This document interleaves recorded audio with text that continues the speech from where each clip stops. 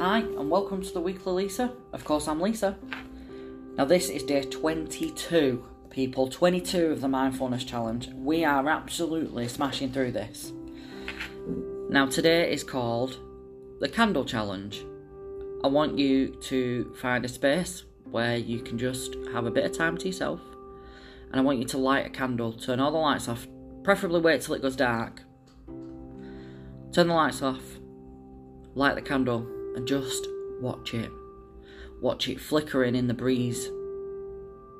In that tiny little breeze that's running through your house. I just want you to take a moment to study everything you possibly can about that candle.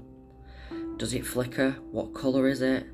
Is it giving off a smell? Now, I have a lot of smelly candles in my house, so pretty sure mine would have a smell. Just let your mind wander. Now, sometimes people do this and they see the oranges of the flickering flame, and that orange of the flickering flame makes them think of a sunrise or a sunset. Let your mind wander. This is a simple exercise, one that you might not find relevant,